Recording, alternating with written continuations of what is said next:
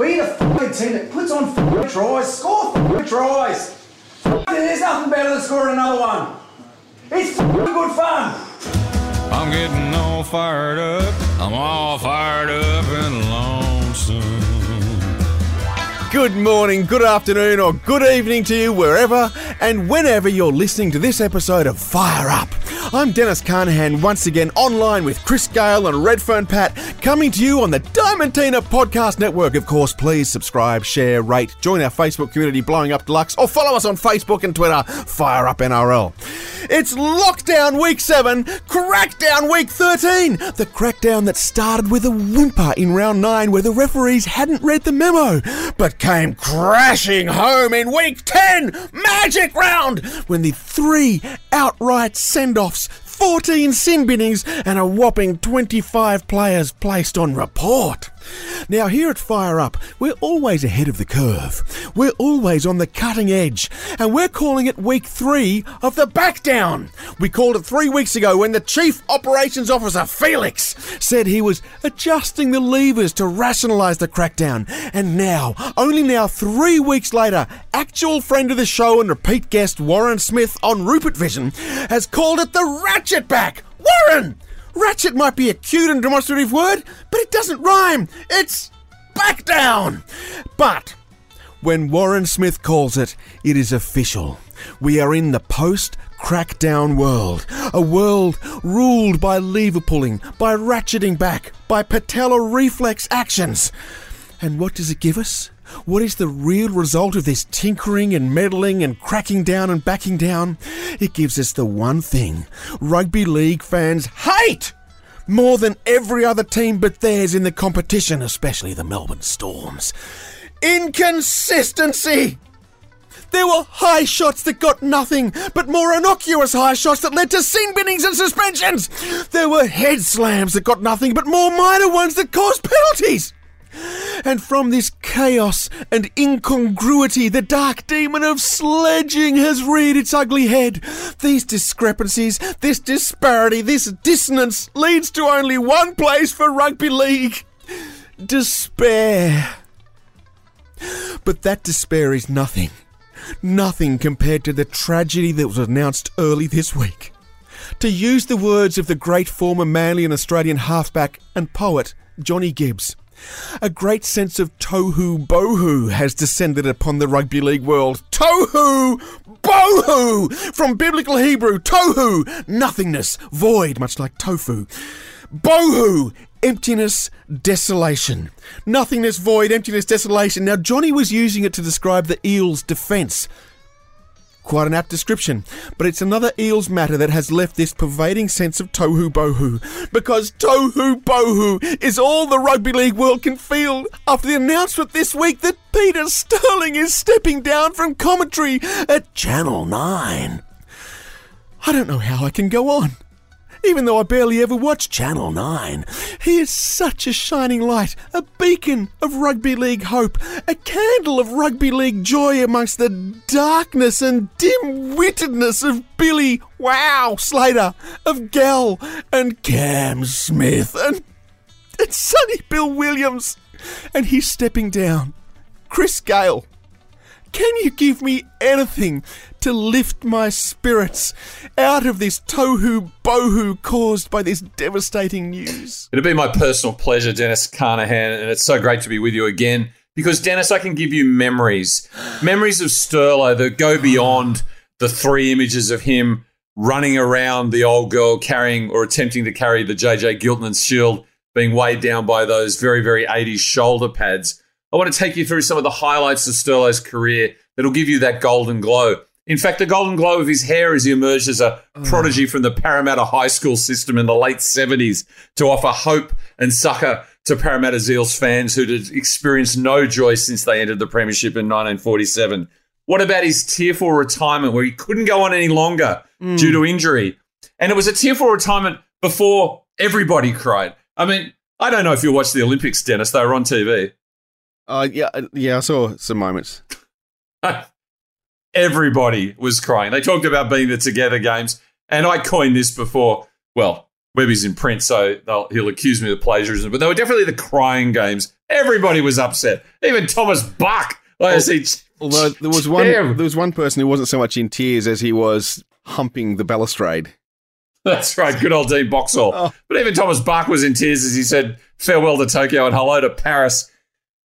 Who can forget, I'm sure most haven't, that during one of the Olympic tilts, Hockey-Roo, Michelle Buchanan, who was Sterlo's girlfriend at the time, and somehow Sterlo was attached as an attaché to the Australian Olympic Challenge at this particular Olympics. I want to say Barcelona, but it may well have been Seoul. And she gave an interview about how closely you train as a team, that in fact all the players' cycles had come together. And Sterlo was not golden on that particular occasion. He was absolutely crimson. And it was a less enlightened era where those things were not routinely talked about in press conferences, and all power to Michelle for raising it. But Sterlo's embarrassment was priceless. Now, Dennis, the other good news is through the technology, which I'm sure you no longer know, you would, because you'd have it's so long since the Raiders won a competition, you probably have grand final triumphs on DVD. Yeah, 3 of them. Terrific. I've got all the Footy Show highlights on DVD. It came out as a special package, so I can show you the wonderful moments of Sterlo and Fatty, the Petite Yum ads and eating chilies, and it's just endless fun. Have they got the outtakes of the Petit Yum ads? Because of course they do. The outtakes are the main part. And who remembers that the original Footy Show compatriots, I believe, were great Steve Blocker-Roach and Bolts Hadley. He was one of the 4 merry pranksters that began the Footy Show. These are the memories that Sterlo leaves us with, Dennis. But to me, the prime memory is not his acute analysis of what was happening on the field. The genius of Sterlo saying, why would I ever want to coach when they're paying me to just get on Channel 9 and just bang on for a couple of hours each week? And amen to that, brother. Look at what happens to first-grade coaches these days, and we'll come to that. To me, the highlight of Sterlo's storied career, it's not the Kangaroo victories, it's not the Origin victories, it's not the Parramatta premierships, it's not the broadcasting career, but for Sterlo on the couch. Now, that was a show on Fox League. Even though there was no couch. Exactly. The searing one-on-one interviews were absolutely superb. And again, he got them crying, Dennis, in a way only that League Life has been able to make rugby league players cry since. But my highlight was Sterlo was never on the couch. Mm-hmm. Sterlo was on the chair. And at one point in describing how Mitchell Moses, who was then a West Tiger, but Sterlo was clearly enticing him over to the dark side, just wanted to demonstrate how Mitchell Moses played more direct. So he stood up. So he wasn't even on the chair, but he wasn't on the couch. These are the memories that Peter Sterling leaves us with. It's a storied, wonderful tapestry of rugby league achievement. And the fact that he's not on Channel 9, Dennis, well, I'm turning off. Well, I was never on there apart from Origin. I think my all-time favourite Sterloism was about 3 years ago, and I can't recall what game he was watching, but it was a bottom of the ladder clash, one for the purists, so to speak. And about 20 minutes out, the teams were even, and Sterlo has come out completely deadpan and gone, to be honest, I don't see any way either of these teams can win this game.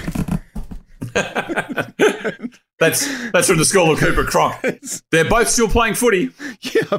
Yep. But this week, even before the announcement was made, friend of this show, Stephen Russo. Are you familiar with the steelworker Stephen Russo? I am indeed. The Newtown Jets social media guy. Well, Stephen put out, he's gone completely nuts in lockdown, and he's just started doing things. So he's put out Stephen Russo's own personal top 5 halfbacks of the 80s. And I was quite shocked that Ricky Stewart didn't make it, but I guess Ricky was there in the more of a 90s guy. Langer was in there, and Brandy Alexander was in there, Hastings was in there. But number one was Peter Sterling. Wow. He really was an anachronism, because you swear the kid was from Cronulla, wouldn't you? Oh, I mean, initially. He looked like Serbia, but he was literally a local Parramatta product, though I think he came from the country originally, didn't he? Well, he was another one he was born in Toowoomba, and that's why all the Queenslanders are saying, he moved to Wagga when he was less than 2 years old, and so he grew up in Wagga. He actually would have played against Turvey Mortimer. They were in the same sort of era, but he moved to Sydney much younger than Turvey did. That's my understanding of it. But it is a great loss. It's a great loss of the game. And his commentary was great. He was the only one that you listened to, and he actually, he did have a vocabulary more than about, a 3-year-old, and he'd use it. And he was witty and he was fun. I'm very sad he's gone. It's not good, Dennis. And I mean, there was no greater excitement after you wanted to see and understand a rugby league event in greater detail is Sterlo going, and if we just pause it here. Oh, no one worked it like him. No one. Can I just point out that he's not gone yet? It's at the end of the season. Yeah, I know, but there's no Origin now, so I won't see any more games. Because I'll be suffering with Cronky. With Cronky and Woz. The Cronky and Woz show. Well, it's important that you mention that, Dennis, because the great Ray Rabbits Warren sits on 99 Origins, and it would be too much of a blow to suffer if both Sterlo and Rabbits stood down at the same time. So hopefully the carrot of 100 Origins even will keep Rabs going. Though the way that Channel 9 operates these days, it's a bit like the Australian cricket selectors, isn't it? I mean, Ian Healy just begged, can I have a farewell test match at the Gabba? And they said, I'm sorry, Heels, your papers have been stamped. Gilchrist is the way forward. Could it be the height of cruelty? Because I think now Channel 9's run by a bunch of venture capitalists, isn't it? It's not private equity or something. I think it's not people. I think the word you're after is bean counters. It's run by bean counters. It's not run by humans anymore. It's run by an algorithm. Yep. And this will be it. They will tap Ray on the shoulder and say, you've had your time. Matt Thompson, come on down. 99 Origins is enough for you, Rabbits. It will be I tell you what, if Morrison's got a huge black mark for his handling of the vaccination rollout, he can possibly get himself returned to power if he can make sure that Warren gets 100th Origin. It's that important to all Australians. Well, we've established that the coach of New South Wales is more important than the Premier of New South Wales, so you'd think that Ray Warren is probably sitting somewhere above that. But let's move on from there because it's just getting too depressing. Let's go for something a lot more fun. Will Chambers. That's so much fun. That just brings a smile to the face, brings a joy. This is a man who everyone absolutely hates, except for Luke Lewis. Luke Lewis believes Will Chambers is, and apparently this is a story. If you're on his team, he's a wonderful guy. We've had him. We've discussed this before. He was in the Chamber of Horrors car where he did the right thing for the game. Generous. He went to see his young cousin from Nullumby was debuting down at Cogra Jubilee Oval, the home of the Sharks, and he went and watched. And he wasn't playing himself, but he went and watched and he cheered him on. And as Corey Norman walked off the field, he sledged him mercilessly. He wasn't even Well, he was playing. getting practice, wasn't he? He wasn't even that's playing. the thing. That's the thing. I mean, people, when Chambers went to Japanese rugby, apparently that's the thing, would have thought, well, that's it for him. His rugby league career is over. But we are in this sort of coda of Chambers, if I can call it that, which is just glorious because he said, well, I probably don't have the foot speed and the hands and the grunt to be an Origin level player for Queensland anymore. So I have to find a niche in the game. So he's become the king of the sledge. And his dedication to the craft was shown in that incident where he's a mere spectator and he's giving it to Corey Norman. just simply to put the miles into his legs, which we heard endlessly was important during the Olympics, so that he can come out and deliver the quality performance coming off excellent work against Dylan Walker last Monday week ago against the Manly Sea Eagles to absolutely own and dominate the verbal against the, what are they, Vodafone Warriors last weekend. Yeah, because the poor old coach, the caretaker coach, what's his name? Oh, that's just so rude of him. Josh Hannay. I just got it. He said he wasn't a fan of it. And he said particularly he wasn't so much a fan of it when you're down 44-10 to come out and start sledging. That it's a bit difficult because you'd think it's so easy to just, as he's sledging, just go, scoreboard. It's such a simple thing, but somehow they didn't do it. And in that game against the Warriors, because Josh Hannay, who called them, he kept calling them New Zealand, the New Zealand Warriors.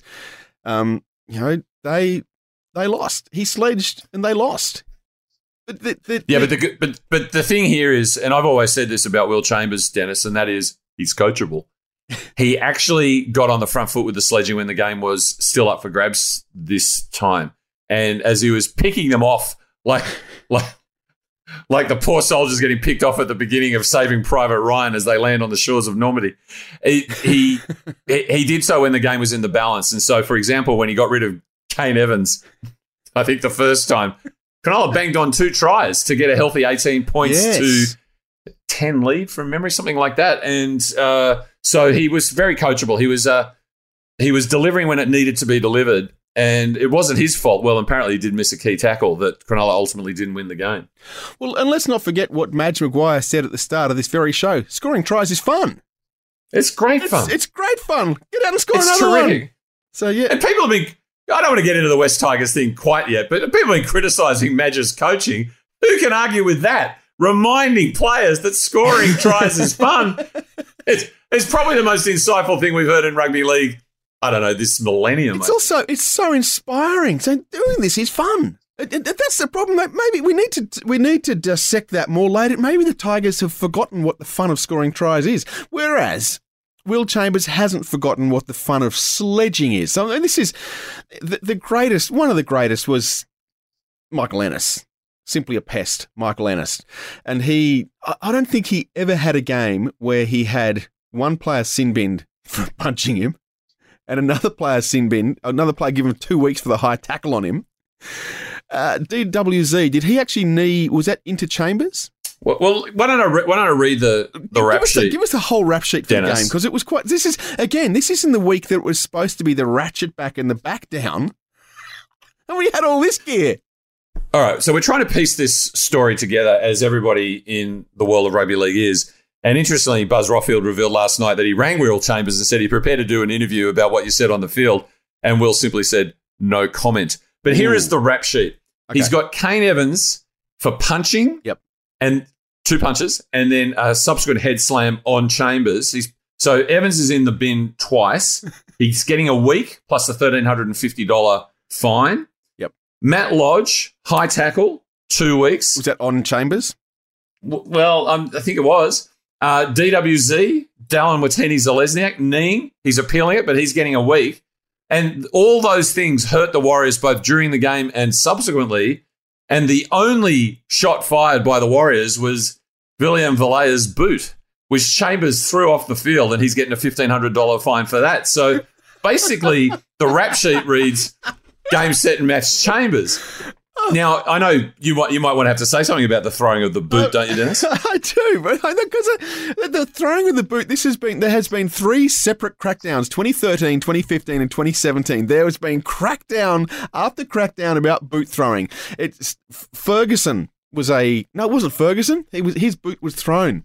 It was Maloney. Maloney was the serial pest there's 5 separate video recordings of him throwing boots. And then there was that one in Origin where he threw the boot in Origin, and then poor old Benny Hunt, poor old broken bones Benny, dropped the kick in the grand final, tried to get Boyd Cordner's boot off, and he reefed. And such a big shoe, he could only flick it a couple of metres, but he tried to throw it into the stands. He just failed. And the NRL, they come out and say boot throwing, from now on, it's an immediate penalty and a suspension. It's an immediate penalty. They're even going to sin bin it. And again, like this crackdown, nothing happened. They forget about it after a couple of weeks. Is that because they think we're idiots and we forget? Is that because they live in the Goldfish Bowl? Are we in a Goldfish Bowl? It just makes no sense. But the carnage, the absolute carnage that you've just read out, that was one player caused all that carnage just with his mouth. Well, as we know, Dennis, Will Chambers, through babies arriving and COVID restrictions and bubbles and relocations, he's been in the car a lot. And we know from all road movies, when a man is alone in his car, he gets to thinking. Mm-hmm. And I think Chambers, who I think drove all the way down to Melbourne, then back to the current Shark Park, a.k.a. Netstrata Cogra Jubilee, or whatever they choose to call it these days, then he was told you got to get in your car and drive up to the Goldie, et cetera, et cetera. He's been working hard, and he's come up with some absolutely A-grade killer material. Now, the interesting thing is, of course, everyone wants to know, well, except Paul Kent, we'll come to that, what was said. And that's particularly because it should be easy to say, because listen what Matt Chechen said to captain or acting captain Aidan Tolman about Chambers' conduct during the game. Can you do me a favour? I know it's hard, but with no crowds, everything that he's saying gets picked up, and he could find himself an hot water mate, okay? So there you go, Matt Chechen saying to Tolman, look, Will's got to zip his mouth because the whole thing has been captured as a matter of public record. Well, I know the NRL, all the journalists, all the news outlets, and our own Redfern Pat have scoured the audio and they haven't been able to hear a word. So Chambers, I'm saying, and I can't prove this, but I am actually wondering if he has actually evolved sledging into a matter of telepathic suggestion so that these players are hearing these things based on Chambers' reputation. We'll come to reputations today. And he's sort of a tilt of the head, a mumble in the lips, and they're hearing things. Just a now, look. Is it just a look? Just a cock of the eyebrow, Dennis. And Evans has, dare I say it, blown up deluxe. Now there's allegations around the fact that Matt Lodge is married to Sean O'Sullivan's sister, and they're both on the field, and there might have been inappropriate things said there, and there's definitely lines to be drawn. And in relation to what was said to Evans, Warriors CEO Cameron George said it was something that was very, very, very personal. Now, I think most rugby league fans immediately go to the video with Dylan Napa and suggested that Chambers said maybe your shadow boxing could do a little bit better. Why don't you try and throw one at me now? But I actually sense that what Chambers said was, I can get you sin-binned twice in the same game, but this ain't no grand final with Stephen Ferris. This ain't no legendary Cameron Munster hit the road jack moment. You're going to walk off in stony silence. And that incensed Evans, and he went the biff. So this is, I think, will be lost to the mists of time. But it's amazing how everyone's off him. The Warriors are off him. Yep. Coach Hannay, again, whether it's Chippy or Chirpy Chambers, either nickname is perfect, says, I don't see the value in it. And then apparently there are issues denied between Fifita and Chambers in the Sharks dressing room. So what Chambers has been able to do is evolve the art of rugby league sledging at the same time as losing the game and getting everyone off him. It's a monumental achievement, Dennis. It really, really is. The only person who apparently is not off him is Paul Kent, who was suggesting last night on 360 it's part of the game, and as long as he didn't cross the line, and we have no evidence that he did, fair play to Chambers. But what do we think about that? Well, it is fascinating that Kenty's pretty much a straight talker. Kenty's pretty much a straight shooter. So do we have any evidence, any recordings of what Kenty thinks about sledging, Pat? So there's no consequence for what you say now. Look, I think you say whatever you like, it's fair game. Okay, so he's a little bit torn between and betwixt there. He's vacillating. Yep. And if we just put a line underneath this, because Chambers probably won't get a contract next year, so we may as well squeeze the lemon while we can. Kenty also thought that was a correct decision by Coach Hannay, who's moving into the beautiful role of assistant coach to Craig Fitzgibbon next year at the Cronulla Sutherland Sharks. The decision to not go for penalty goal trailing by 2 with 7 minutes to go was a wise decision because of the for and against situation on the table. I believe that your broadcasting colleague, Luke Lewis, looked less favourably upon it, Dennis? I think the only thing Luke Lewis said was if he made that call, so he came out and owned it. He said that this was Hannay said this is my call, it was my decision. Luke said, no, if you're on the field in that situation, everyone knows you've got 7 minutes to go.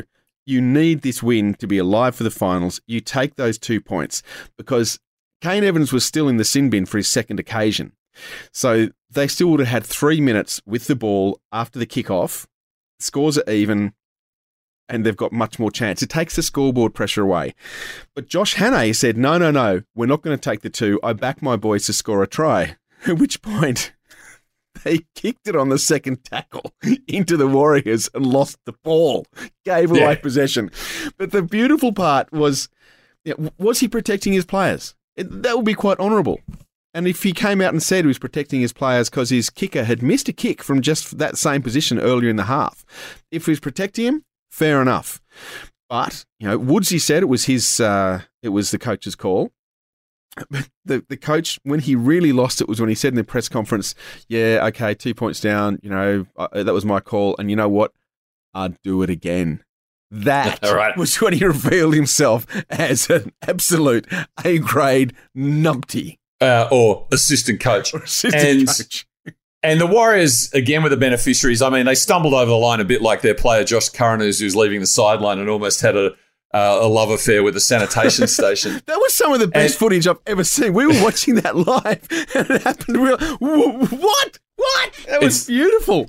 It's a brave editor who doesn't put that to the Benny Hill music. Yes.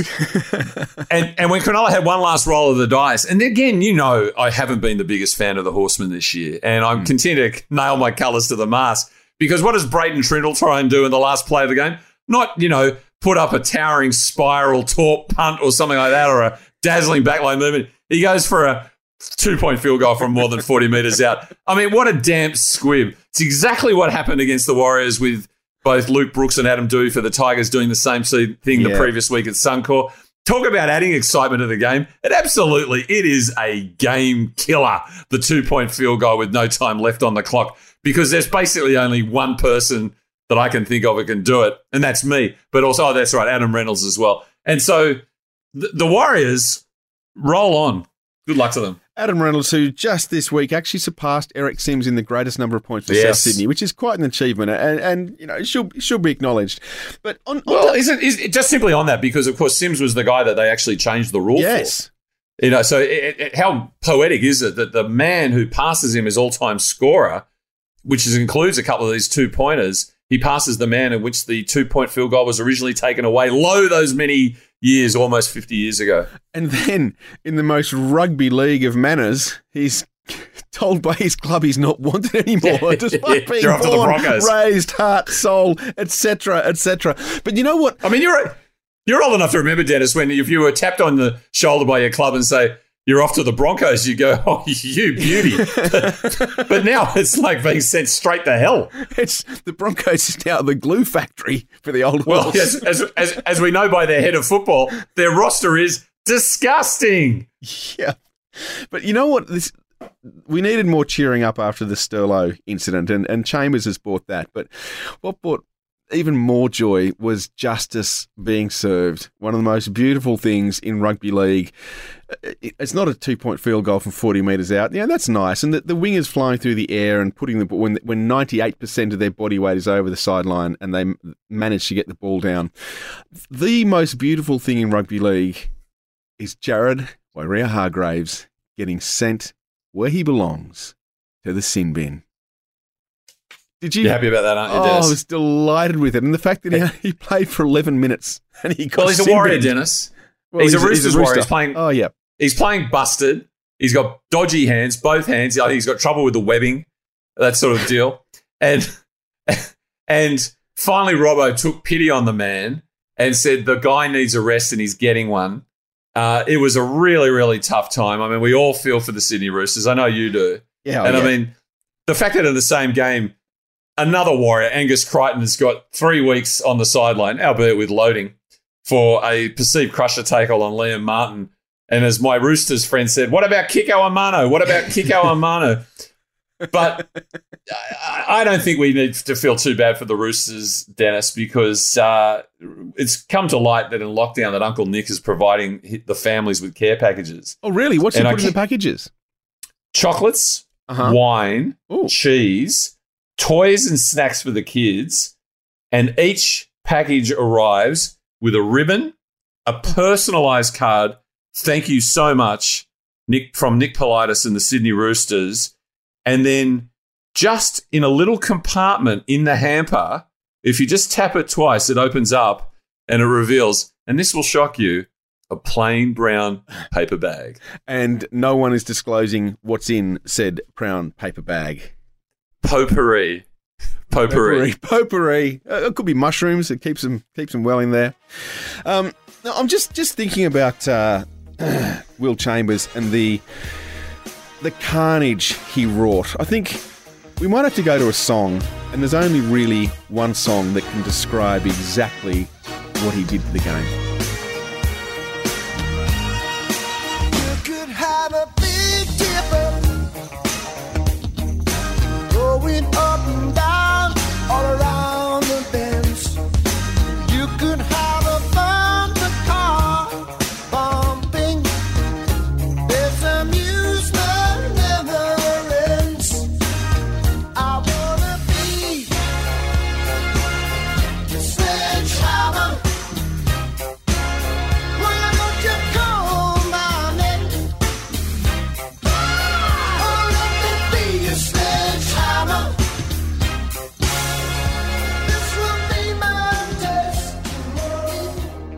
Got to listen to that fucking stupid song next door. Boyd Cordner, a poem by Brendan Cowell. This is a poem called Boyd Cordner, about Boyd Cordner. Who is Boyd Cordner? I hear you ask specifically. What do we know about Boyd Cordner? We know. Boyd Cordner has always been tall. Boyd Cordner has always been bald. Boyd Cordner has always been great. Boyd Cordner has always been 28. He started playing at 28. He came to prominence at 28. He peaked at 28. Retired at 28. And he is still, and always will be, 28. What an age. What a player. Captain the Chooks, New South Wales and Australia. Chops you down like a lawnmower. He is seriously the most beautiful tackler you have ever seen. He leads with his shoulder. His legs swing out to the side. Severance. Born in Taree, star sign Cancer. That crab who always moves sideways. Boyd Cordner moves every fucking way. He will go to Prague if required. If he's got to make a tackle, he will do the 27-hour flight for his team. Just to make a single defensive effort, Boyd will fly to the Czech Republic and back and then suffer the 14 days quarantine. He is Boyd Cordner. The modern-day Steve Waugh. He is Boyd Cordner. And if there was a proper war and the enemy were firing missiles at our heads and fellow soldiers were either full of dread, dead, or recently diagnosed with influenza, typhoid, trench foot or trench fever, well, me, Brendan Cowell, in my woolen uniform, heating up the Billy T, but turning blue with cold after being shelled by an army of Melbourne Storm troopers all at once, I wouldn't hesitate. I'd just yell two words. To the Western Front, I'd just yell, Boyd! Then I'd yell, Cordner! Then when he turns, I'd say, Boydie! It's Brenda! I met you once at a mental health talk at Fox Studios. One of my mates was running it. And he'd say, oh yeah, can't really talk, at war. And I'd say, Boyd Cordner, no dramas. Do you have any water left in your canteen? Because I'm dying of thirst and blood loss and hypothermia is setting in. And you know what Boyd would say, Boyd Cordner, bleeding from the eye and lice. He has lice, but he didn't tell anyone.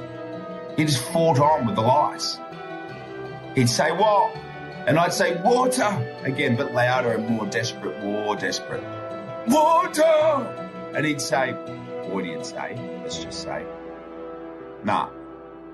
Because he leads with his actions, not his words. He'd say, nah. No water, Brendo, in my canteen. And you know why Boyd Cordner has no water left in his canteen? Because he already gave it to a bloke with scurvy. He gave it to Tom Trbojevic, who has scurvy. Tom Trbojevic and his brother Jake Trbojevic, they both have scurvy. And the other brother, who isn't as good yet, he also has scurvy. The Trbojevic brothers get scurvy every time they go to war. I can't believe it. So unlucky. Doesn't stop them though. That's manly. That's manly. Boyd Cordner, hottest girlfriend ever. Though just to be more of an individual, Boyd Cordner can still be seen shirtless in waterfalls having fun with other men. Shirtless in waterfalls with other men. Ikavalu, Takiahu, Tedeschi, the Morris twins. He loves to go to waterfalls with Jake Friend, and why wouldn't you? If you were Boyd Cordner, the selfless Cameron Smith. Boyd Cordner, noggin took a hit. Staggering around, can't see. Fingers crossed, no CTE. Boyd Cordner, too tough for your own good. Boyd Cordner would have played on if he could. Boyd Cordner loves his dad because his dad, before every game, said, you're the best. Boyd Cordner, what beats within your chest? Before every game he played, Dad said, son. Dad said, Boyd. He didn't have to say Boyd Cordner because Mr. Cordner was a Cordner too, so it's implicit. He just said, Boyd, son, you are the best. Boyd Cordner, the big game booster. Boyd Cordner, cock-a-doodle-doo. Hope your head's all right. Brave rooster. Oh boy! After the opening, I got a little bit emotional in the opening because of all the goings on and Sterlo retiring. But that's taken it another level. This is perhaps the most. You were talking about tears before, Chris. This is perhaps the most tear-inducing episode of Fire Up ever. I don't understand how Brendan Cowell does it, Dennis. I mean, he was providing the wonderful Begging for Bronze segment on the Joel Kane and Brian Fletcher show on SEN Radio during the Olympics. He was occasionally guest hosting. He's almost finished his new book, Plum. He's got television and film scripts up the wazoo. Yet he finds time to pay tribute to a wonderful rooster. We said they've copped their licks with Crichton and JWH this week. The Nick Politis packages would be some balm to their frayed and burned souls. But those words about Boyd Cordner, they resonate with not just Roosters fans, Dennis, but all of us. And what a tremendous contribution from Brendan. And we do salute as we just dab our eyes, Dennis. We really do just dab our eyes. Should be more of it. More rugby league poetry. Bring back Redfern Pat as well. Oh, Bronco Reg. Always good. Bronco Reg, I mean. No, Redfern Pat's already here. Bronco Reg's the other one. Red. Bronco Reg, how are you? Redfern Pat, can you make a rhyme? Bronco Reg was due to get married last weekend. I actually turned up at the Marrickville Town Hall. No. I hadn't got the memo about the COVID thing, but he's had to put it on delay. And I'm telling you, if Redfern Pat got into the poetry game, it'll be some sort of out there haiku. I'm sure of it. Oh, it wouldn't rhyme. It would be fantastic. It wouldn't have to. No, it wouldn't need to. But I don't really want to talk about rugby league. What I'd rather talk about is Des Hasler. Because you had the game between the Storms and the Seagulls, two of the most commonly despised teams in the competition.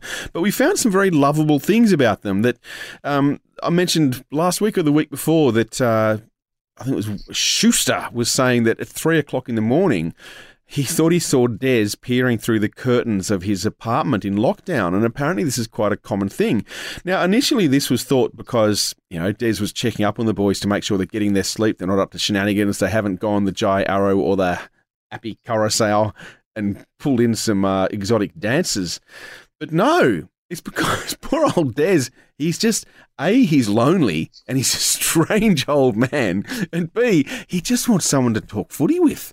And he has now been, quite joyously by the Manly players, he has been banned from talking to them about footy, about anything on their day off. Yeah, they mandated them Des-free days. I tell you what, you can tell that he's tired. Did you see him in the presser afterwards? He sort of put on the new shirt with the Manly tie and it's done up because normally he has it sort of untied to a degree with his top button risky business style. But it's all done up. And the two, like the wings of the collar, sort of flared out in perfect symmetry with the way his hair was flaring out at each side, harking back to his 80s mullet. It's really like, my God, you're late for the school assembly, and his mum's whacked his shirt and tie on and run a hand through his hair, but it doesn't quite get the effect. I mean, to me, the interesting thing we're always looking for angles, Dennis, and Manly and Melbourne, and it's difficult in lockdown, I know, because you don't get access to players in the way that you should, and the fans can't be as immediate a part of it. But there were basically two angles. Battle of Brookvale. Okay, it's 10 years old, but great moment. We all loved it. Amazingly, everyone seemed to be watching that night. I certainly was. I did get out of my chair. I had to go to the bathroom. And while I was in the bathroom, the Blair Stewart thing, I was out of my chair. And the other one is enormous interest in the two coaches.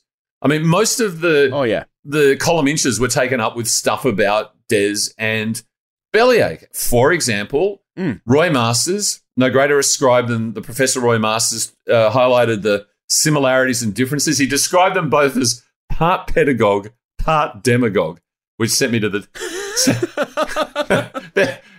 I mean, there is like a two-hander, isn't it? Come along tonight, spend 90 minutes in the company of Des Hasler and Craig Bellyache Bellamy. Welcome to Pedagogue and Demagogue. And looking at similarities and differences. So music is something that binds the two together, Dennis. Did you know this? Well, I've heard this whisper that because Des, I know I've told this on the podcast before, how I was in a press conference once and I put my phone on the desk to record, and it was Des, and he was about to blow up, and on came C.W. McCall's Convoy, which is my ringtone, and Des stopped his blow up and I went and got my phone and apologised and tried to hide and find a hole. And Des looked at me from under the main and said, CW McCall's Convoy? Record 19, this here's Robert Dock, you got a copy on me? I said, yes, it was. He's like, oh, how'd you get this ringtone? Could you send that to me? And completely aside, light, jovial, everyone's sitting there going, the tension was palpable, but he was quite relaxed. And he's like, then gone, okay, and then exploded about whatever happened that day. And that's, so he obviously has a musical pedigree, and there's a claim he plays guitar. Yeah. Now, you'd think, particularly with the McCall reference there, that he'd be, somewhere between Hank Williams and Steve Earle and sort of down that sort of country Americana axis. Oh, that voice, I'm thinking Tom Waits. Oh, very, very good pick, Mule Variations perhaps, or something like that. Yes. But yes. I wonder what he's building in there.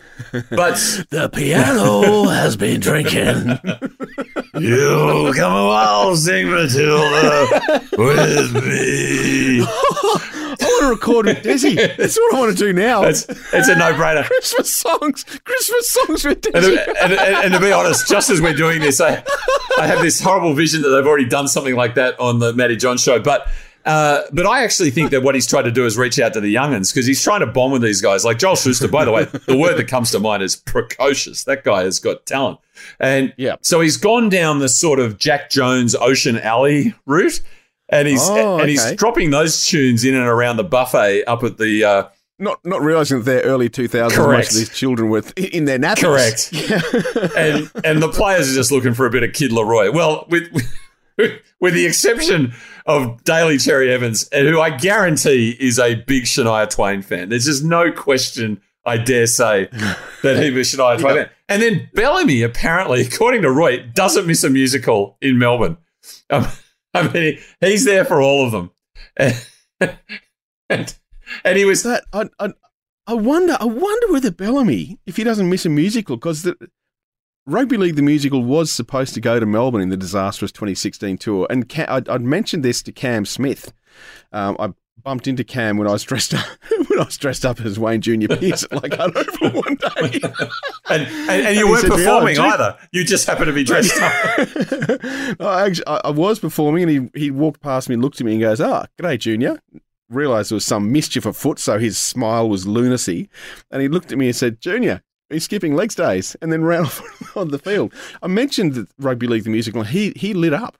He looked like he would be very much a fan of it. So I reckon Bellamy. Now, it begs the question. Now, Bellamy, of course, himself was caught humorously by his players asleep on the team bus recently. Or, sorry, not asleep, but listening to music, sort of, blocking out the Kid Leroy caper or whatever they were dropping on the beatbox, trying to emulate the success of the Penrith Panthers. And he was caught humming along to and even singing in a not particularly pleasing baritone to, I think, the Bee Gees' "Got to Get a Message to You." But the question is, a lot of musicals in Melbourne, Dennis, even during lockdown, and what would he go to? And I've actually sort of narrowed it down that he likes anything that's got a firearm in it, like a Chicago or an Oklahoma, or particularly Annie Get Your Gun. Annie Get Your Gun. Because, right, and why is this? Because he was asked in the lead up to the match, which in the end the Storms prevailed over the Sea Eagles in a fairly tight tussle, how are you going to deal with Tom Trbojevic? And he goes, well, I guess I can't use the shotgun I've got at home. So there were two things about this. One, it says that Craig Bellamy has limits in terms of what he's prepared to do in coaching, because they're broad limits, but he does have limits. And secondly, just everyone keep an eye on him, okay? I just get uncomfortable to think about Bellamy having a shotgun at home. But I think he likes that sort of firearmy type theme in the musicals, because you can't get them to them all. Well, if you do, no wonder they call him Cranky. What an intriguing thought that he has a shotgun at home. I wonder what the licensing arrangement are. He could have been just being illusory or something. Well, he could have been, but he is a country boy. He is from out, where do they make the concrete? The concrete town? He's like Canberra? Out in the west. No, not quite that far. Not quite that far in the country, but he's Mudgee? Dubbo? He may well have Parks? A bit of property somewhere. West Wylam? If you have property, you'd quite legitimately have a shotgun to get rid of the rabbits, because it's easier to get a rabbit with a shotty than it is with a 22. I tell you what. I wouldn't be surprised at all. I tell you what. I mean, Bobby Fulton was famous for enjoying a pig shoot. Maybe that's one of the Yes. Bellamy coaching techniques that he's keeping a little bit hidden. But big shout out to the super coaches, Dennis. No. Was it called Portland? Portland Cement, Portland. of course. Yeah. I was going to say, was it called Cementville? Portland. Well, no, that's Gillespie'ville. Oh, God, I've got to be a little bit disturbed by the thought of Bellamy with his shotgun, given the excitement he has in the dress in the That's right. coach's He box. actually, there's all the security going on now with the COVID protocols, but the Melbourne have installed their own internal security system before they get into the coaching box, where he actually has to walk through, like in the airport, the metal detector to make sure he hasn't concealed a Glock on his person. because And I suspect he has it. He does seem he's not a cheater. I suspect if he has the shotty, he would have the shotty in one locked cabinet. He'd have the firing pin in another locked cabinet. He'd keep the munitions in another locked cabinet, probably on 3 separate properties. just like all the members of the NRA do. Hey, Yeah, just to make sure that he doesn't actually turn up to the game with one. Prevent him. now, Dennis, can I tell you, I want to send out a little love letter, a little shout out today, because I'm feeling very, very at peace with the world after the Tigers' victory over the Canterbury Bankstown Bulldogs. Tigers had a win. They had a Lovely. win. Beautiful. I want to send it out to all the hardworking journalists and broadcasters that are working in our game, Dennis. And Yeah. this really was sheeted home this morning when I picked up the newspaper, and on the back was a picture of a beaming Ivan Cleary. So I immediately proceeded to shred the newspaper. And then when I went onto my tablet to actually relook at the back page to see what the article was about, the heading was Penny Mason. And this is off the back that, unbeknownst to everyone, including all 34 players involved in the game Roosters v Penrith last weekend, Api Coruscant apparently was the start of a melee that may well have involved JWH getting in a little bit of the hot water that you so enjoyed. And so he's been charged with this. And they've gone to Nick Gabar, the go-to lawyer, and saying, look, Nick, can you help us out? We've got to defend Api. He's had a pretty rough time. We need him in the lead up to the semi-finals. And Nick's gone, you've got absolutely no chance. So the Panthers have decided to defend it anyway. And in a back-to-the-future move, channeling the likes of Gus Gould, who got Greg Alexander off a charge for what was clearly a coat hanger tackle many, many years ago, Ivan Cleary is going to represent Api Coruscant at the judiciary. That's astonishing news. Is he taking the bus into town, or how is it? So that I'm assuming the judiciary, having moved out of Phillip Street into Rugby League HQ at Moore Park, I'm assuming the judiciary, we've got like a circuit court thing, have we? No, I think this judiciary has moved to Port Douglas, and they're staying at the Sheridan Mirage. And Okay. as much as they could have stayed in Sydney and done it by video link, I think they've said, we want to show solidarity, so we'll stay in a 5-star resort and you can appear there. So I don't know how Ivan would go as a legal counsel, but it's sort of, to me, it gives it sort of a mind of, if they're talking Penny Mason, is he going to be a Raymond Burr type character? I don't see him as a Tom Cruise. You can't handle the truth, which of course was Jack Nicholson. I see him as fairly downbeat. I don't see him as a big personality, but in an apology to everybody who hates a pun, Dennis, it did give me pause to think of some of the other brilliant names that are still to be used by lawyers and rugby league coming together. So I want to send this little shout out to the journos. Petrocelli, as in Petro Cinovasiva, Larson's Law, McGaw and Order, Jared McBeal. Oh, get this, Gomez Adamson, after Matt Adamson, because Gomez Adams was a lawyer. Who knew that on the Adams family? And then just Brett Finch, because it's Atticus Finch, but you can't do that. and this is these journos, they work so hard. I mean, Penny Mason, and then also they're brave, Dennis. So I don't know. You would have heard the fact that your star centre Curtis Scott has been charged for a framed assault or some such for that incident at Kokomo's a couple of months ago. Yeah. And Adrian Prasenko, wonderful Herald journalist, has suggested that Billy Button, he looks like he's getting younger and younger. He's tremendous. He's absolutely brilliant.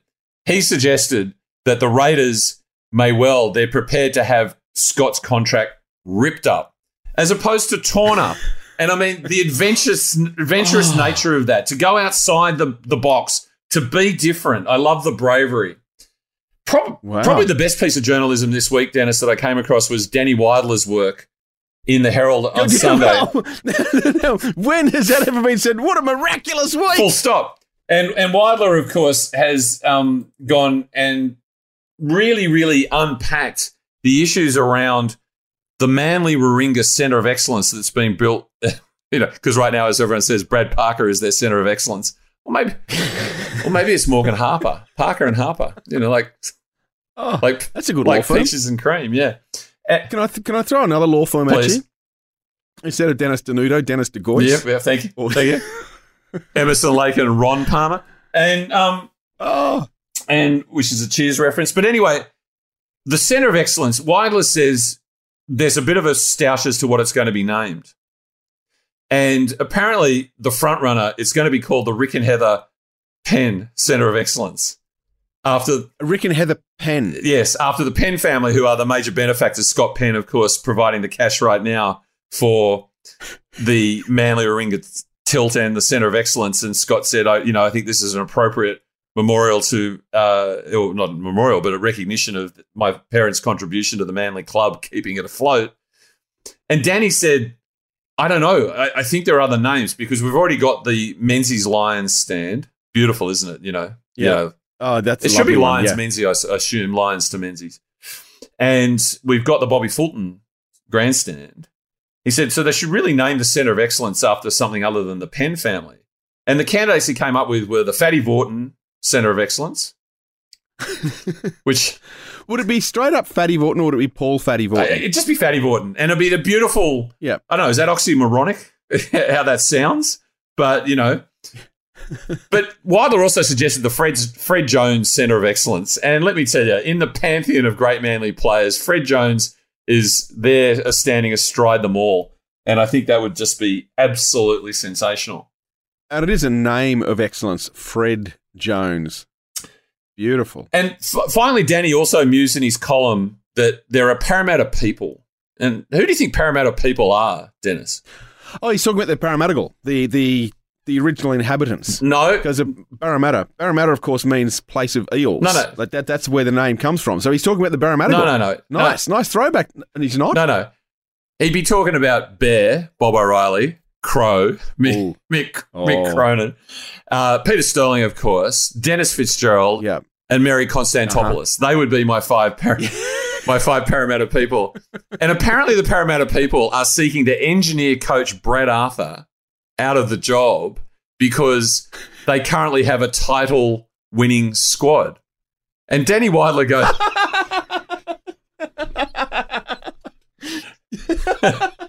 This is a squad, can I point out, that the Raiders beat just a couple of weeks ago. I'm sorry. You know how much I love the Raiders. Love them dearly, but they beat the Eels. It's a bit like when you say, you can't, no one's ever won a premiership when they've lost by 50 points. I'm saying this year, you're not winning a premiership if the Raiders are beating you. I tell you what, that little musing in the paper was converted into a full-blown article entitled Window Dressing by Paul Kent today, making exactly the same point. Parramatta people, whoever they are, should be throwing garlands at the feet of Brad Arthur for getting them into a recurrent position in the finals, because there is no way that they have a squad that's capable of winning a premiership. And again, if we're putting out just words of concern, spare a thought for Brad Arthur. If you caught him last night on NRL 360, whatever resort they're up, he was out wandering some anonymous Queensland plaza last night. And it really, we posted the picture on our Fire Up page and Twitter, the loneliness of the first grade coach. I mean, you've got Des wandering the corridors, you've got Bellyache with a shotty, and Brad Arthur tantamount to a homeless person. It really, really is a tough job. Now, I feel like I've just been doing Media Watch, Dennis, and I feel that we need to expand our next segment and maybe go to a break now and bring in Media Watch Redfern Pat. just before we do, can I just say, like, you were just being kind to the journos, and earlier I was casting aspersions on Gal and Sonny Bill and calling them dark and dim-witted. And I think we're really... It's a bit rich, us chastising them. It was nice of you to say some love, to send some love to them, because we need to send some apologies as well. Because last week there was some technical difficulties that we had last week. Ooh. And it was uploaded, and the file was uploaded, and there was some sync issues. You know, we talk about attacks being clunky or defenses being clunky. Well, our podcast was clunky. And have you had anything to say about this, Pat? Yeah, I'm sorry I made a mistake. Thanks to everyone who got in touch. There's just a little oversight on my part. Well, we have had one fan get in touch with the show, Pat, and they're a little bit unhappy with you. Blokes didn't go out there and do your job. Is that fair in what I'm saying? Yes, Madge. Is that fair in what I'm saying? Yes, Well, Madge. when are you guys going to turn up week in, week out and stop fucking patting yourselves on the back? Because that's what goes on in this place. Sorry, Madge. Oh, wow. Okay, no, apology accepted, Pat. That's beautiful. I think why don't we now...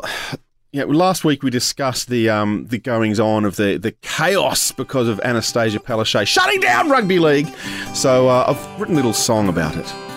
Pete was having breakfast last Saturday morn, pouring milk onto his flakes of corn. The phone rang, he picked it up, and he said hi. It was Andrew Abdo, his right-hand man. He said the Queensland government are shutting us down.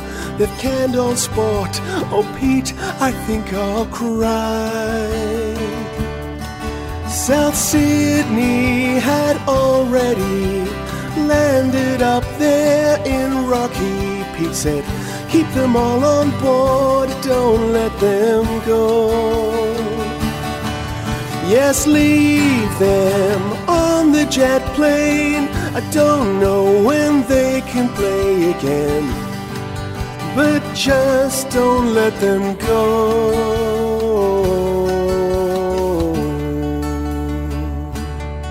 The other Saturday games had been let down. They tried to move them to other towns. Though they tried and tried, they couldn't get it done. Pete called Anastasia, said, Anna, this year you've had all three origins up here. Let us play tomorrow or next year you'll have none. Then the league games were on the next day. Thank God they all came back again. League games on the next day. League games on the next day. Well, I trust Danny Widler. Yeah, well, it's so important with regards to, you're right, I got the wrong game. Call you fine for that? No. Okay, you're fine for that, I have no intelligence, that's what I'm suggesting. I didn't get the call up this week. Yeah, I know. They gave it to Jeremy Fernando, right? Yeah. Yeah, because Paul Barry got knocked off his bike. Be careful out there. So what do you got for us in Media Watch, Pat? What have you seen? So last week we're talking about the Eels, and what's the word around the Eels is it's dumb. Yes. So we've got coach says it's dumb. Because you didn't play smart, played dumb, real dumb. We've got captain says it's dumb. And we've got Lars say they're dumb. They were accused of playing dumb footy last week, Braith. Have they learnt anything? That kind of universal criticism hasn't been seen since the West Tigers fans booing anything that moves at Leichhardt. So you think that's a slam dunk? That's open and shut. Parramatta are a dumb team. Yep. Not the case. Ooh. Wouldn't say they've been played at dumb footy. So it turns out they're not dumb, according to Braith, who has been getting a hell of a lot of editorial credit this year. Of course, he was nearly the architect in the fall of the West Tigers. There was the Titans press conference where they were saying that the Tigers have gotten so bad that even Braith and Astor's criticising them. And based on the documentary, which we're just about to jump into, it's getting bleak there in Tiger Town. Like, it's really hard to watch. And we know that the season's going to get a lot worse, but this is how bad the season is getting. At least it's still alive. Not only are they not winning football games, but they're in mortal danger. The poor old Bulldogs, they've won. You could give them last year's victories onto this year, and they're still coming last. But at least they're not in mortal danger. I tell you what, I'm clutching at straws here, but of course, last night was the second episode of Wild West Tales from Tiger Town.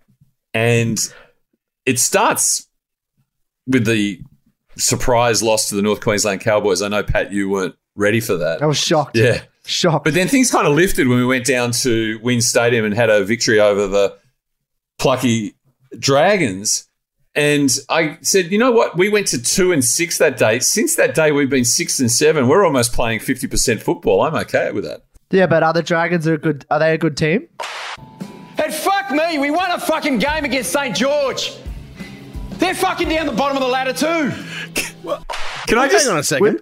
Hang on a second. So he's saying that they're not a good team. Because Yes. I believe there's evidence contrary to that. St. George a good team, and Can you just play that again? St. George a good team, and This is Ricky Stewart at his comedic best. He just deadpanned. The Raiders have beaten, they've crawled over the line against the Dragons, and he's deadpanned. St. George are a good team. And it just snuck in. But remember, we pointed out last week that he said that I could say the grass is green and everyone would say I'm a dope. Well, Ricky, you're a dope.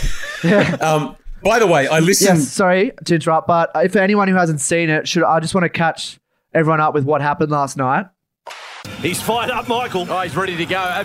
That's a fair summary, I believe. Yeah, he was fired up. And right. I'm telling you, there was more cursing in that episode than an episode of Deadwood. Oh, yeah. And the interesting thing was there were so many curse words that they actually did remove some of them from the audio. And people were... All the Carmichael Hunts were. Yeah, right. But it seemed like a few of the Michael Luckings were gone as well, right? A couple, yeah. I don't know what the logic was there. Well, my understanding, I had a look at the Australian Broadcasting Code, and there is actually a quota that you can't exceed on curse words per 48 minutes of broadcast material during a conventional hour on the clock. And so in order to get the episode through, they actually had to get rid of some of them, but they could broadcast some of the Michael Lucking. But I must say, that particular piece of audio where he was ripping into them, they're all up on their toes after they beat the Dragons and they were about to face the Titans. They're having a meeting in the Latcham Robinson stand and, Madge is going, you've shown what you can be, boys, and how great is winning, and I want you more of it, and I believe in you, and you're going to back up. And then they jump forward to the Titans game. We're down 18-0 after 15 minutes, right? But that spray, and when I heard that, and he said what he said about St. George, I immediately thought of former guest host of Fire Up on the FBI radio days, A.H. Cayley, who would have reflexively just gone Illawarra. Like, he would have go, St. George, and she goes, Illawarra. Like, he didn't give the full appellation to the team. But does that include negative feedback? It doesn't matter what you're saying about the Dragons as far as A.H. Cayley is concerned. She would insist that they be described correctly as St. George Illawarra. What else, Pat? Well, that episode was extremely well put together. And as you know, you got to leave people with a cliffhanger and some sort of human interest twist. Spoilers ahead, obviously. We got this to finish off the episode. I stepped out to half the players in our team. That's Moses Membai just saying that Madge just cares. And that's what I took away from the episode, everybody. Madge Maguire cares. And we saw some of the other characters in the club, and as I predicted, they just didn't dwell on the same characters that they looked at in the first episode, like our CEO, Keith Urban. Wayne Snoopy Collins, who'd be very familiar to you, Dennis. Love him. He's in the 89 calendar. Luciano Leilua and Adam Dewey. And I'm telling you, I reckon I could run a presidential ticket with Paddy Mills and Adam Dewey and throw in Nicola McDermott and we would sweep the power right now. And they had the exchange between Dewey and Reynolds where Reynolds was lining up the go-ahead goal in that incredible South Tigers game. And at the end of it, where South prevailed in those extraordinary circumstances, Reynolds, all class, came up and consoled his mate Dewey. It was just beautiful. I teared up then.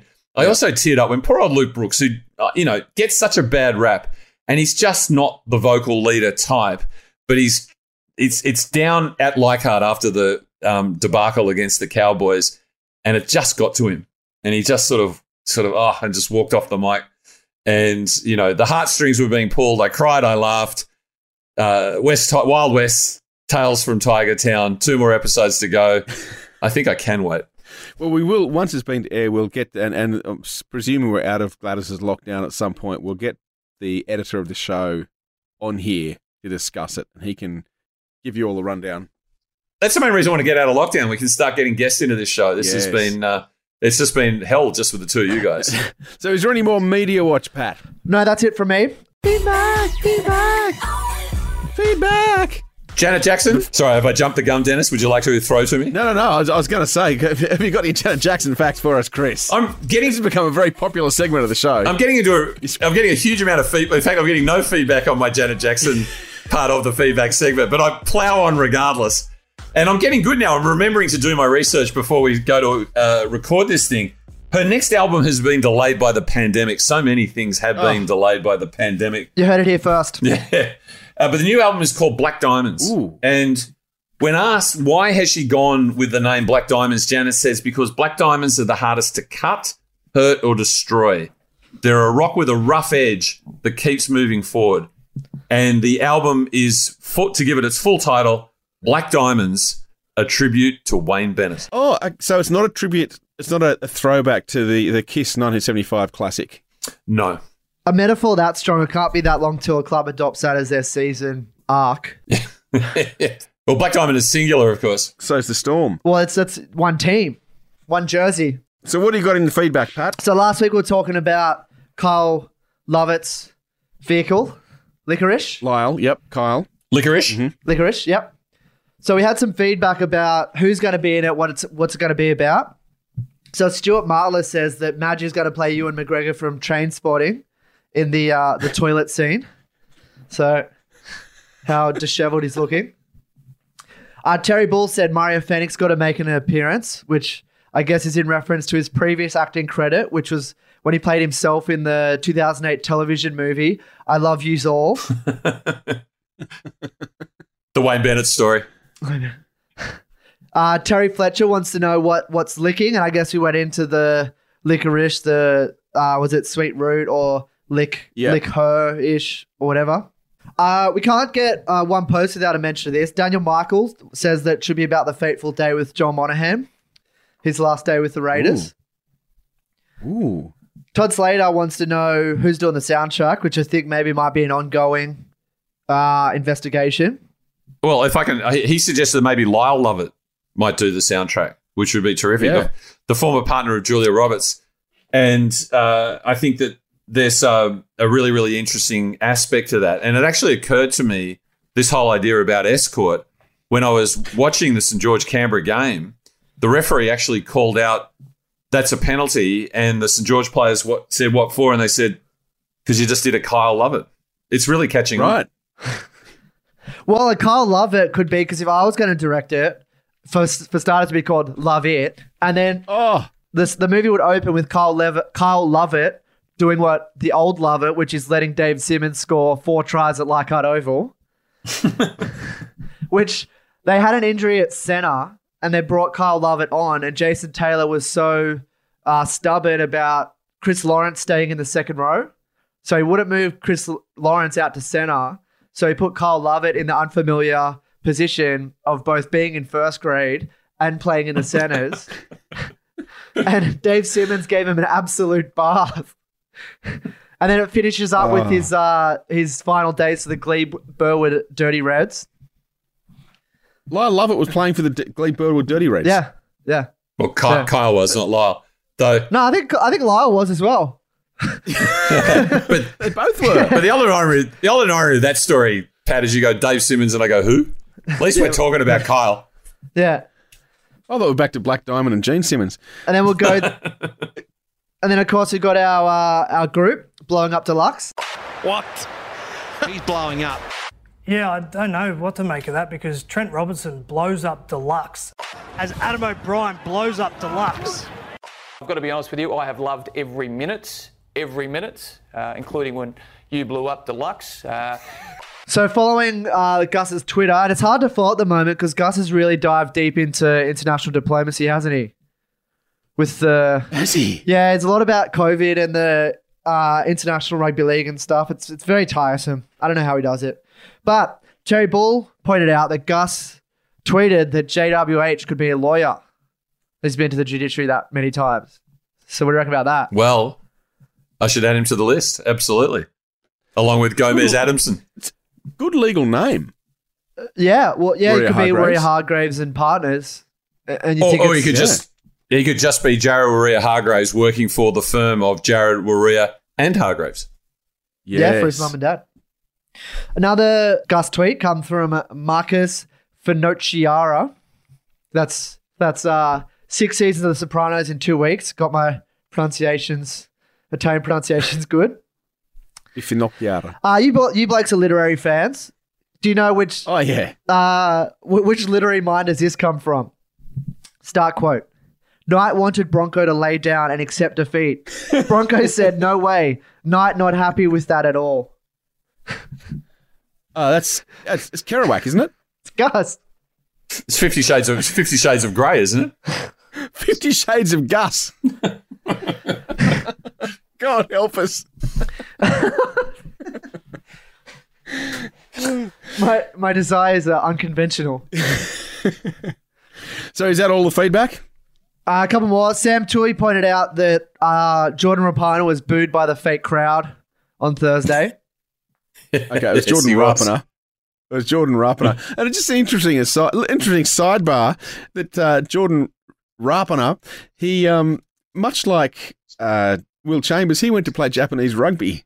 And he was saying on the weekend he put on 12 kilos just sitting in Japan eating sushi, and he came back, 12 kilos heavier. No, to be the chicken. They love their fried chicken over there. It's just karaage. delicious. Yeah, karaage, exactly. Yeah. Which is Korean, I think. But And then one last piece of feedback. So we had Dogstar saying that he's looking for a new washing machine. Right, Dennis? Yeah. And he wanted to know what kind of washing machine to get. And so as anyone would, you turn to a first grade rugby league coach. Continue to say the same things around our team. What works for us for a team, we're very good when we front load. That is an absolute buzzword at the moment. We play Louis Bingo on the ABC, and spot on. And there's not. He's got a few, but front loading our energy. Front loading is a big one. They love saying front loading. I tell you what, though, that comes from that interview that he did last night on 360, and I now feel a lot more comfortable because he was clearly out there looking for a laundromat. He wasn't just wandering the streets aimlessly. Yeah. And you might be on Media Watch next week, Chris. There was no Brad Arthur interview on 360 last night. That was from his press conference during the week. Oh, no. Then it was on 100% Footy, the rival network show. Ah, yes. Okay, That's where it was from. Yes. Well, he used exactly the same expression. Okay, yes. Exactly the same. Oh, did we get some audio from the Mad Dragons podcast? Oh, yes. G'day, Dragons fans. It's game day. Let's do something a little bit different today. Let's focus on our opposition. Let's look at the Canberra Raiders. And I just want everybody to get up on their feet, get up on your feet, and let's give the Canberra Raiders a round of applause.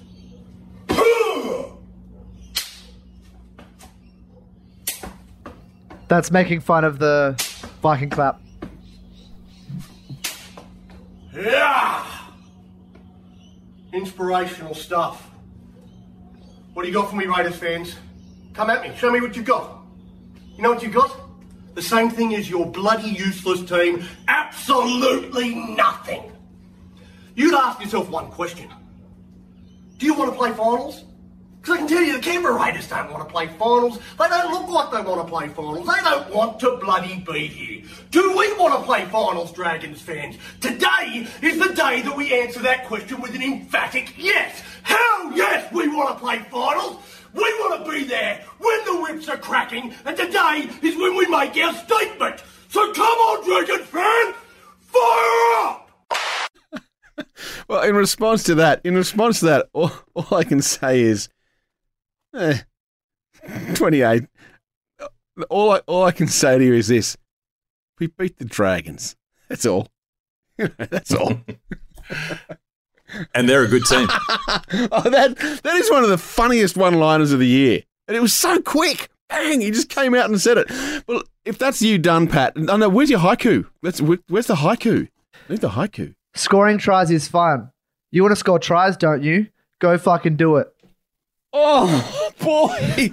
I want to get out there right now and rip and tear. I'm so excited. I'm really fired up. Let's go to Chris's kooky correspondence corner. So it was a little less populated this week, boys. I want to thank whoever, I'm not quite sure who's connected us to that Mad Dragons podcast audio, but Dogstar certainly was in the mix, and he also sent me some video from an old Steve Vizard show the day that Julian Clary met Rex Mossop. And I certainly encourage you to seek out that particular piece of video, but he wanted to know my thoughts, and I said, Dave Letterman should have sued Steve Vizard for every cent he owned. It was just such a poor rip-off of the Letterman Late Show. It really, really was. Yeah, that was deplorable. And Terry... Didn't he get into some trouble anyway? Oh, I certainly hope so. The top 7. Brilliant. Terry Ball highlighted the fact that Matty Nable was on the Sunday night with Matty John's show with a shock of bleached blonde hair, and he was described as the voice of league, wasn't he, Pat? Something like that. And he was, I think, having a crack at me for having dyed hair. And anyone who can see me right now, and I know Redfern, Pat and Dennis can, it belies the myth that I would ever consider dyeing my hair. Would I ever be for Matt Nable? Anyway, Nable said it was for a dramatic role. Who knows? A couple of bits of feedback that I reached out to the Fire Up faithful to provide us with never came in, so I worked it out myself. The Jason Stevens vehicle, of course, was called Chasing Comets. Yeah. Thank you. And looping back to Janet Jackson, whatever happened to Rene Elizondo, to give him his full name, Rene Elizondo Jr., he was a backup dancer for Janet's sister LaToya. And then he and Janet fell in love, got married. It was on the rocks. Well, the good news is that Renee remarried Britt Coelho, and they had a baby in 2011. Well, congratulations to them. And I got to think... You heard it here first. I'm thinking, that's the last time we're in the playoffs, so if Britt and Renee could just get on the job, we might get a little bit of joy. So that's it. My bit of feedback is I've been campaigning against the word resilience. My latest campaign, and you'll hear it endlessly on this show, I am mortally opposed, as the Tigers are in mortal danger, to the use of the expression, you got this. And the superannuation ad during the Olympics that got run ad nauseum, as many did, where the young girl gets awarded the penalty in soccer or football, as they like to say, and she goes up and then she has to remember all the people, the village that took her to this particular point, and they go, you got this. Well, what about the goalie? Ain't she got it? What's going on there? It's meaningless. It's absolutely meaningless. And as far as I'm concerned, no one's got this. And finally, having had the rant, thank you. In a segment that's going through the roof. Yes, this is the favourite. This is why we end with the big one. You always save the best till last. This is it. Put the icing on the cake, Chris. Well, guess what, Dennis? I've got this. And the segment is a new reason to hate the Sydney Roosters. And what do you got? Boyd Cordner. And with that, let's finish this episode of Fire Up. Again, please join our Facebook community, Blowing Up Deluxe. Follow us on Facebook and Twitter at Fire Up NRL, and give us a rating, share it, and we hope you'll listen to us again next week. Be the fucking team that puts on fucking tries, score fucking tries. Fuck it, there's nothing better than scoring another one. It's fucking good fun.